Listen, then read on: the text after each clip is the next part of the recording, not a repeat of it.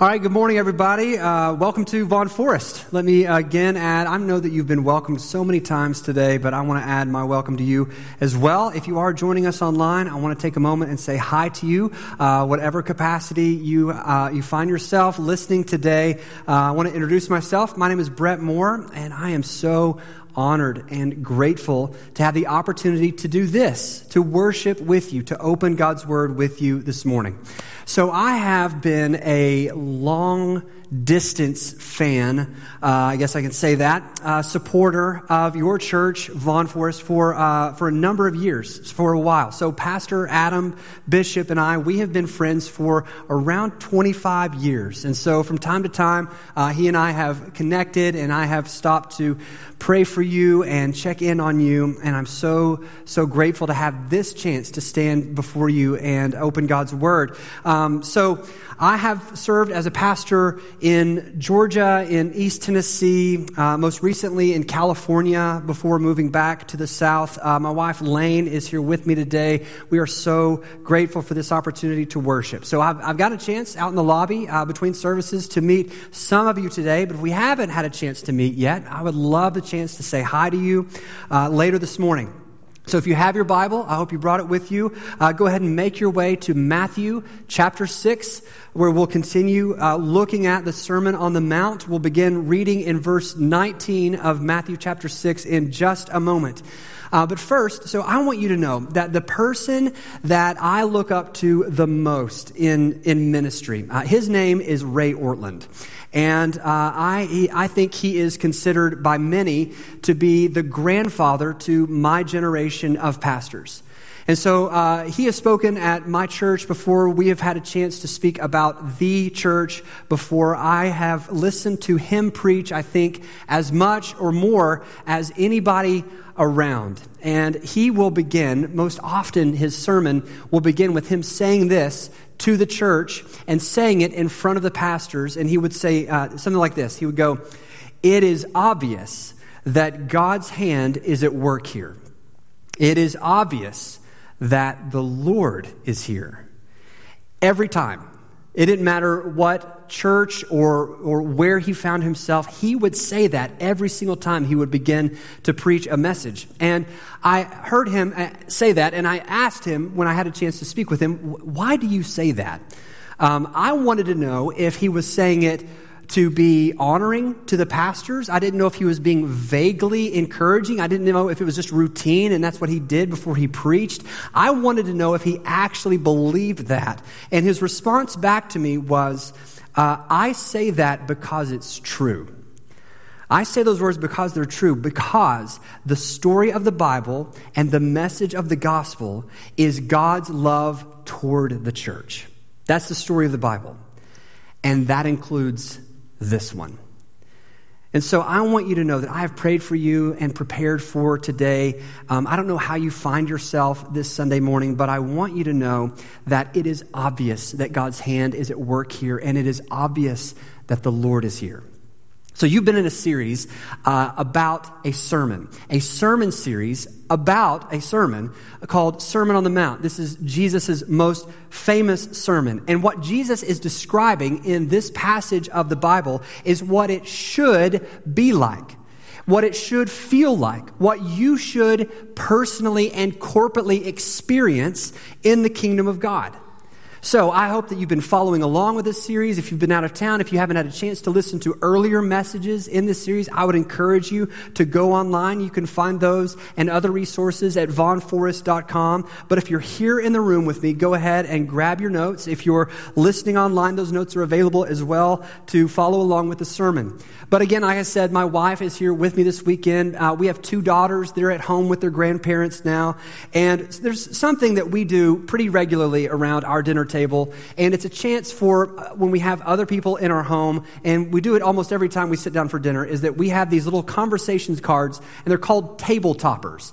And it's really simple. It's hypothetical scenarios to get people to talk to one another, to wonder out loud, to make a choice, to help each other, kind of get to know it. And I don't know all of you that well, and you don't know me all that well. And so I thought before we got started, we could get to know each other a little bit. So here's how this is going to work. I'm going to read you a couple of these table tabletop or conversation starters, and then you're going to respond by, raising your hand, and we're going to make a choice, and we're going to get to know each other a little bit this morning. I want to make sure we're all together and you're with me today. All right, sound good?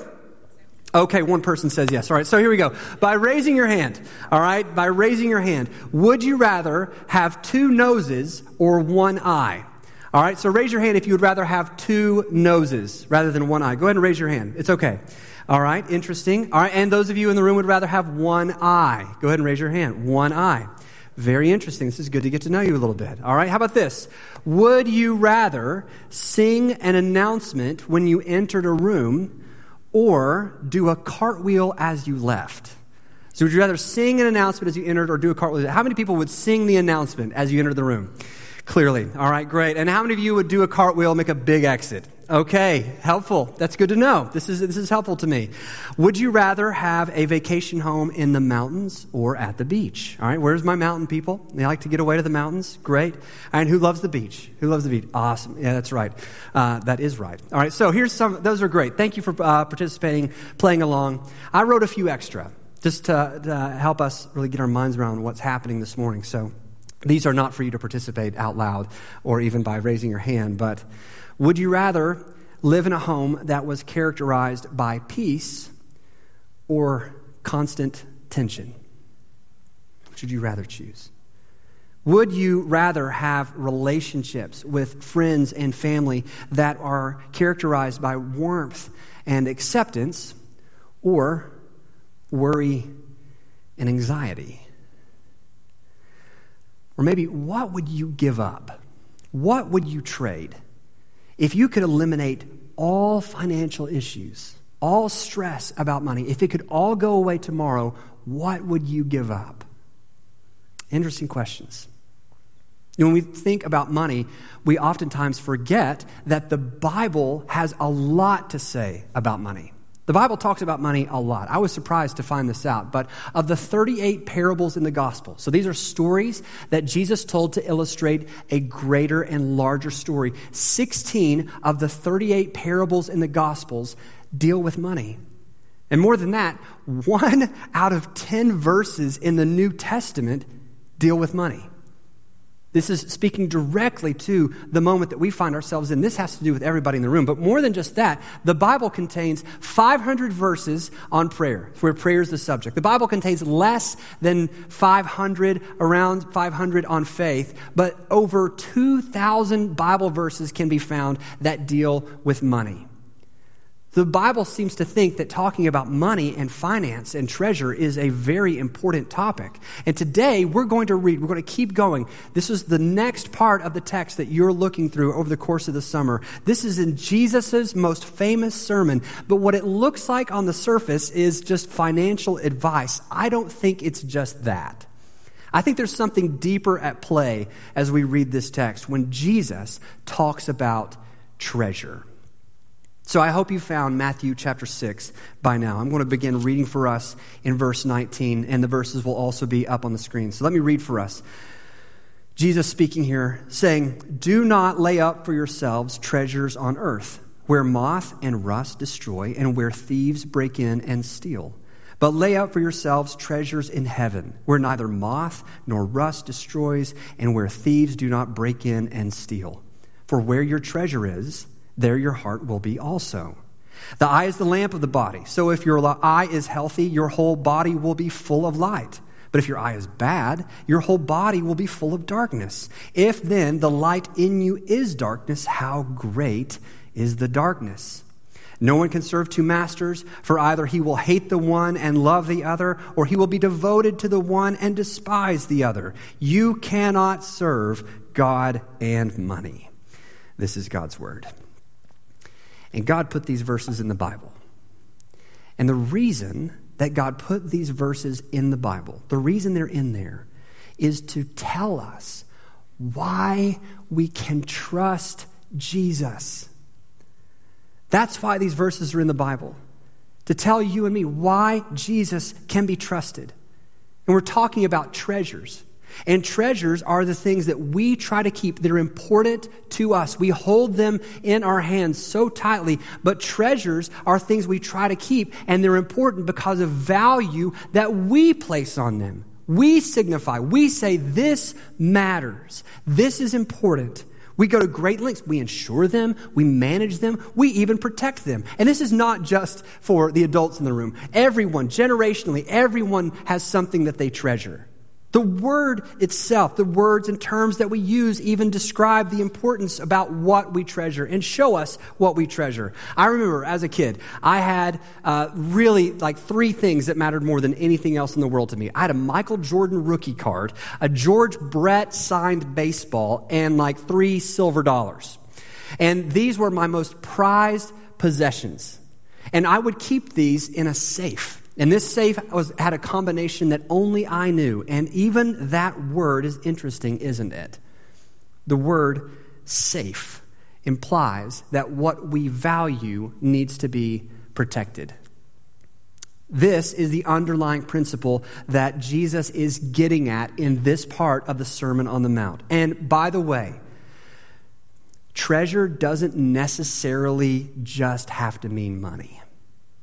In fact, I don't think it only means money. I think it very rarely has to do with money. Treasure doesn't necessarily have to do with money. We treasure all kinds of things. You treasure all kinds of things. We find our safety and our security in all kinds of places. And, lean in, and people. We treasure all kinds of things and places and people. We treasure our reputation. We treasure our reputation, and your reputation is very simply what people think about when they think about you. That's your reputation. So when your name comes up in conversation, when your face goes into someone's imagination, your reputation is what people think about when they think about you. And this is not a bad thing. The scripture tells us that in order to be a leader of the church, you must be thought of highly by the community in which you live. And so your reputation so matters. But we treasure our reputation. We care what other people think of us. But it might not be your reputation. It might be your relationships, the people that you're closest to. You value time with people. You value your friends. You're a servant. You love people. And your relationships, very simply, are what you think about when you think about other people. When you think about how you can pray for someone, how you can serve someone, how being with someone makes you feel alive and full of joy, and you love that person and you enjoy your time together.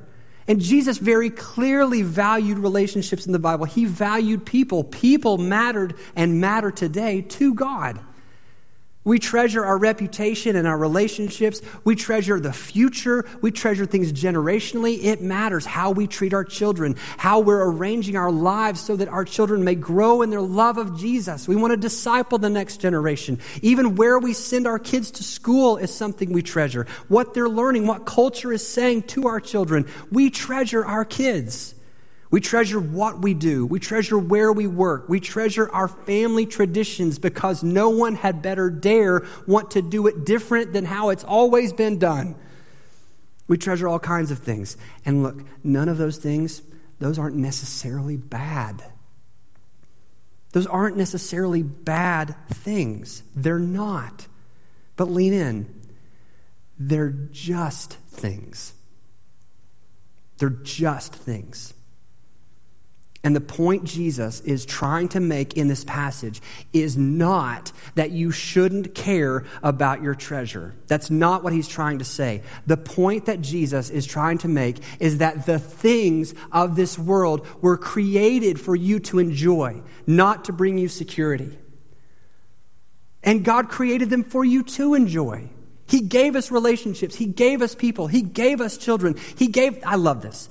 God created our eyes in such a way so that when we look out at a certain time of the evening as the sun is setting over the hill, that just brings us delight. And God didn't have to do that. But the reason he made the sky and he made your eyes the way that he did is just because he likes you. And he's created these things for you to enjoy. The reason that coffee exists is because God is good and he has a plan for your life. Like these are things that God created for us to enjoy. But they're just things. And the things that God creates are not for us to find security in. They're things for us to enjoy. What do I mean? God's will for your life is not for you to take on a vow of poverty. That's not the gospel. The prosperity gospel and the gospel of poverty are both equally destructive. That's not God's will for your life. But it is that you would not find your ultimate joy and your ultimate fulfillment in what you have and what you can hold. What is God after in this passage? It's not what we hold in our hands. What God is after is what takes up space in our hearts. And what we're talking about today is less the treasure itself, but the treasuring that you and I do. Like how we treasure it. We reveal what our treasures are, about what we try to protect and secure and keep. And this passage of Scripture is part of what I think are just normal principles in the Christian life. So in his sermon, and you know this because in this series, Jesus has already talked about things. He's talked about prayer. He's talked about fasting. He's talked about forgiveness. But Jesus does not introduce the practice of prayer and fasting and that you should pray. He doesn't come up with those as new ideas. I think Jesus just assumes that people who follow him are going to be doing the practices that are normal parts of being a Christian.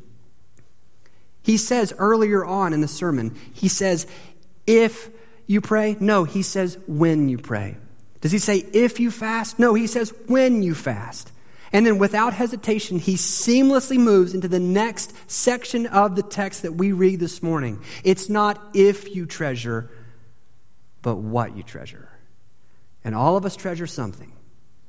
All of us treasure something. And what we treasure is what we worship. What we treasure is what we worship.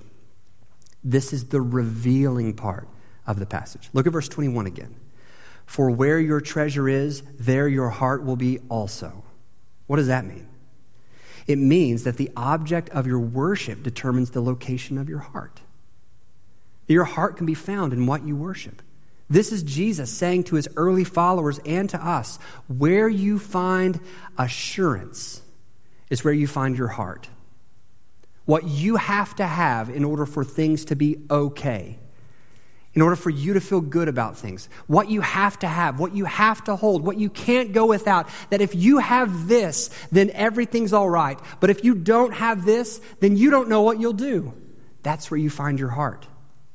So I have heard this, and this may not be true of you in the room, but you've probably known somebody like this. Do you have children or know of people who have children where they have a favorite stuffed animal or a blanket or, just a toy? I have talked, and this is probably not you, and definitely don't raise your hand if it is, but I've talked to some friends of mine who, they have left stuffed animals or pillows or blankets on vacation, and they've either had to drive back and pick up the stuffed animal or pay to have it shipped back to their family because their kid just can't fall asleep at night without the precious teddy bear or the rabbit or the unicorn.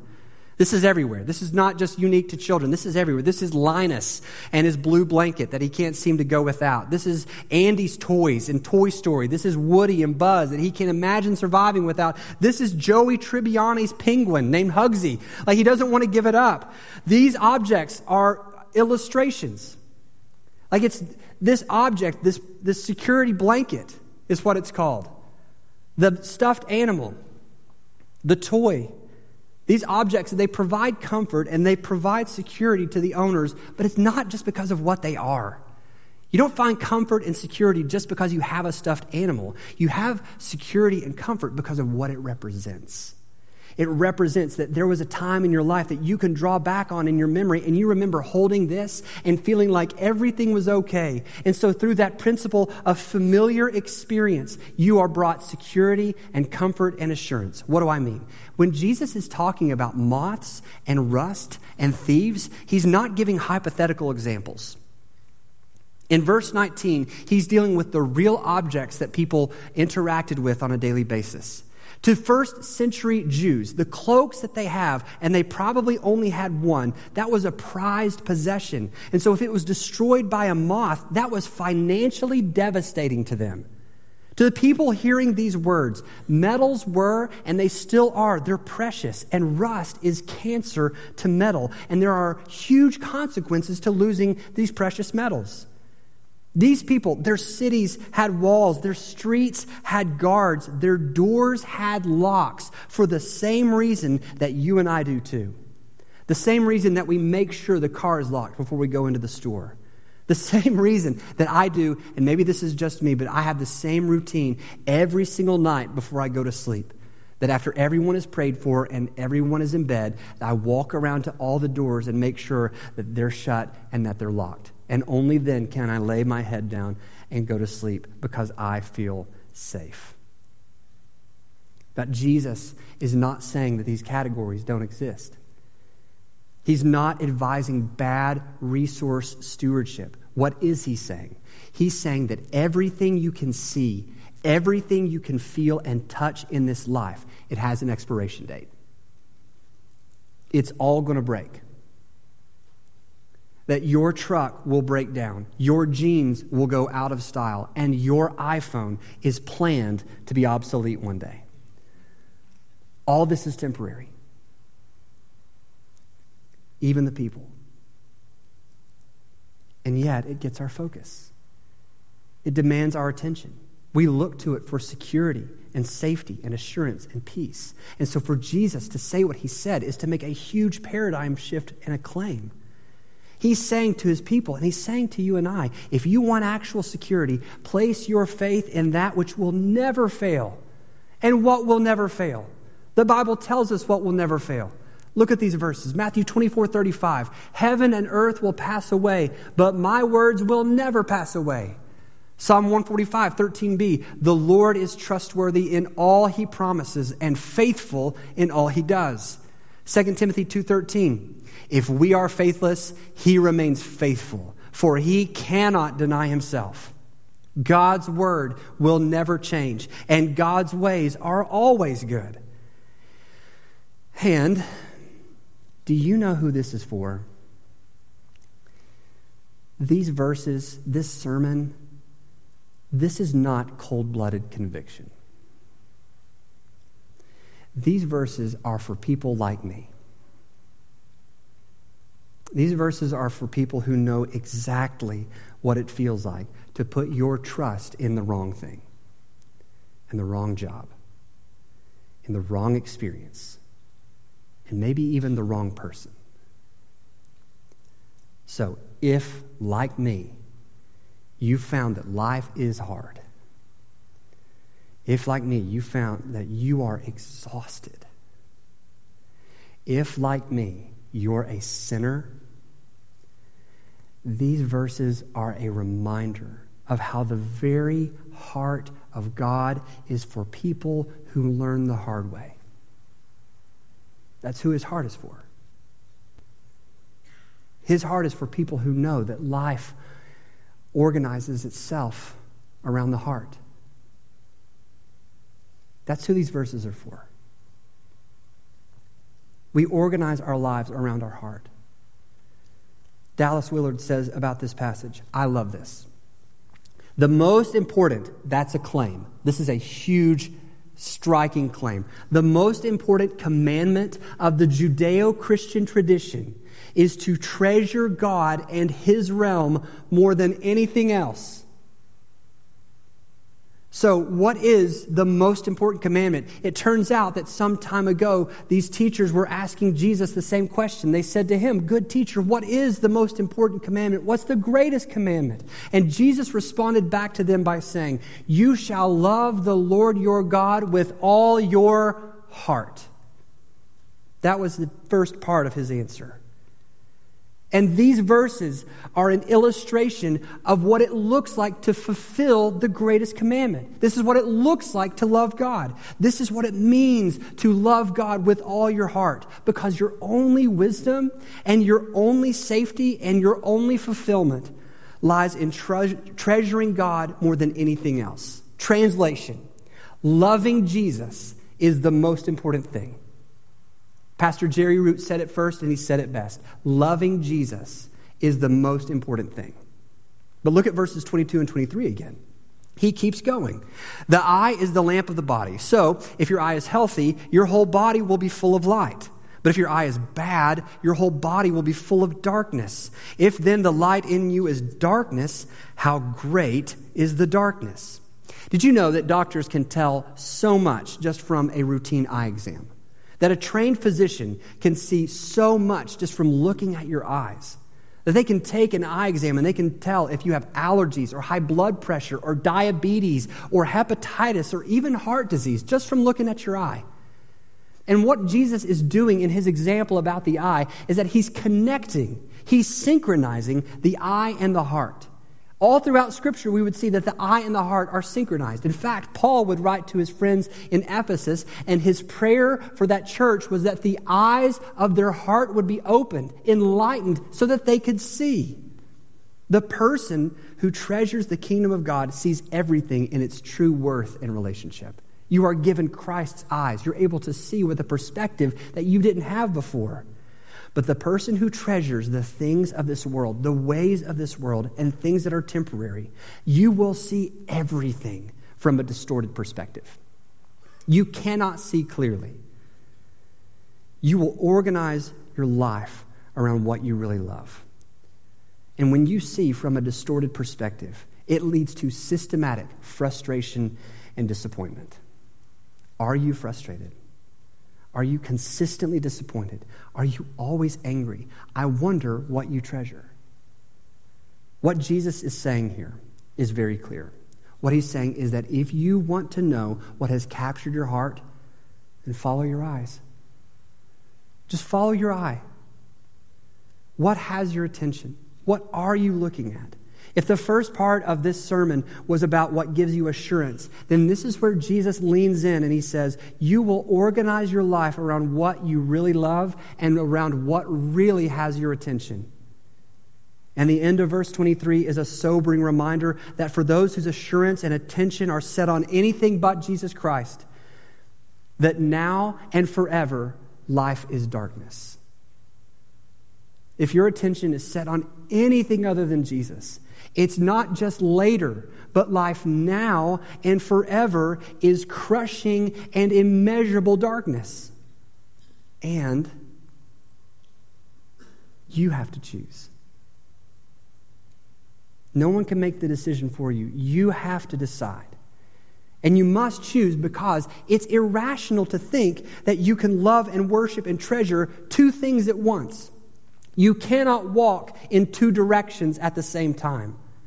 You cannot love the light and the darkness. You cannot love the eternal and the temporary. A choice must be made. And I get to that part of the sermon and I think, that sounds great. But please tell me how to do that. And I need to know how to do that because this is where I struggle. I do not struggle in believing what the Bible has to say, that because of the life and death of Jesus Christ and his resurrection from the grave, that I can trust him with my justification and glorification, that I will be with him in eternity in heaven forever. I trust that. I completely understand, and I've given my life and trusted him with my eternity. What I worry about is different. I worry about what people think of me. I do. Way too much. I worry about what's going on in the life of my kids. I worry about where they go to school. I worry about the impact of culture. I worry about trends in the church and trends in the marketplace. I worry about what's going on in the financial sector. I worry about what kind of example men are setting for their families. I worry about what it looks like to be a Christian in our society. I worry about all those things. Translation, and this is just me raising my hand. This is me talking about me. When I worry, you know what I'm doing? I'm worshiping an idol. And God wants me to change my focus. And he wants to change what has my attention. So how do you do that? I love that it's this simple.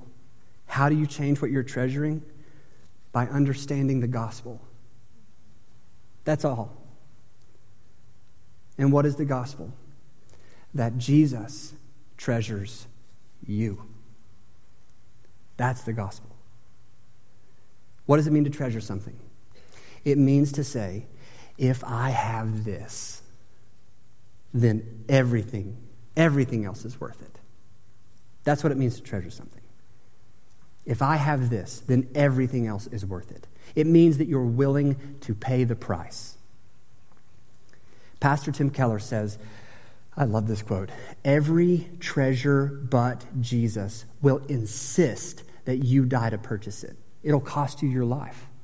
Every treasure demands that you die to purchase it. But Jesus himself is the one treasure who died to purchase you. Jesus left heaven. He was Lord. He was God. In the beginning, he was God and he was with God. And he left. He came to this world and he gave up everything. And he did it so that he could get you. He gave up everything that was rightfully his, that rightfully belonged to him. And he did it so that he could get you. 2 Peter 2:6 says, "Behold, I am laying in Zion a cornerstone, chosen and precious, and whoever believes in him will not be put to shame." Do you see it?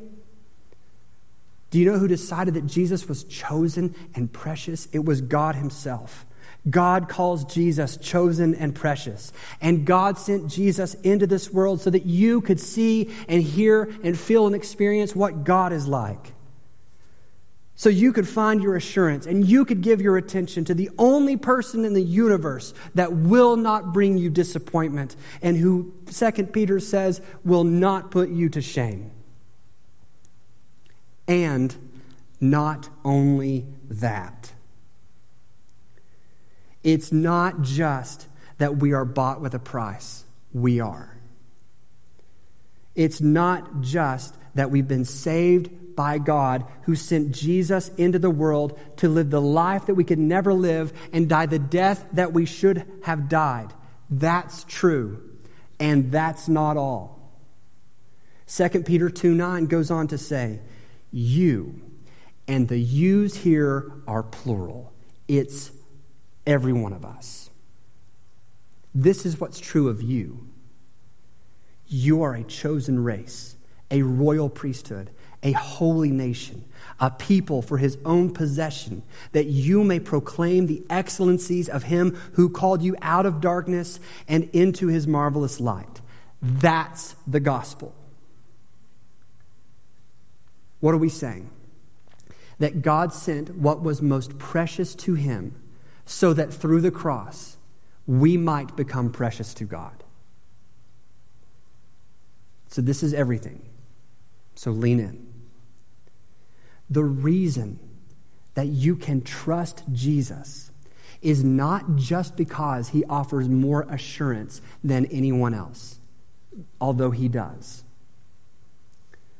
or that he is more worthy of your attention than anyone else, although he is. The reason that you can trust Jesus is because while in heaven, perfect, he must have looked at you and I and said, if I can have them, then anything would be worth it. If I could have them, even going to hell would be worth it.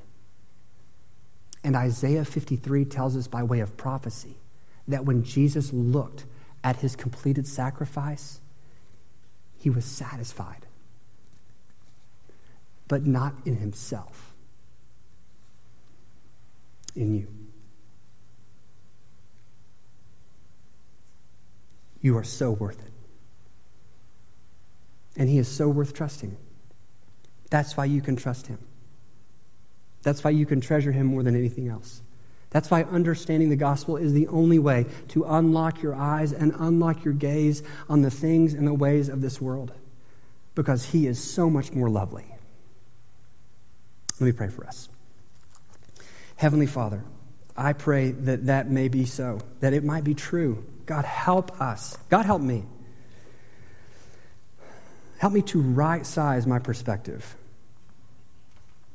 God, help me to not find assurance in anything that this world has to offer. To see those things as good, yes, but as a gift. And God, help me to not have my attention placed on things that just aren't worthy and are not worth it. Help my attention to be placed only on you because you deserve it. But Jesus, thank you that thinking that I'm worth dying for. Thank you for doing that. Thank you for purchasing me back, calling me back to you. Thank you, God, that you are satisfied in your children, and that our only response is to worship and praise and honor you because you deserve it. God, I pray that for this morning, you would attach your word to our hearts, that we would remember what you have said and what only you have said alone. We ask in Jesus' name. Amen.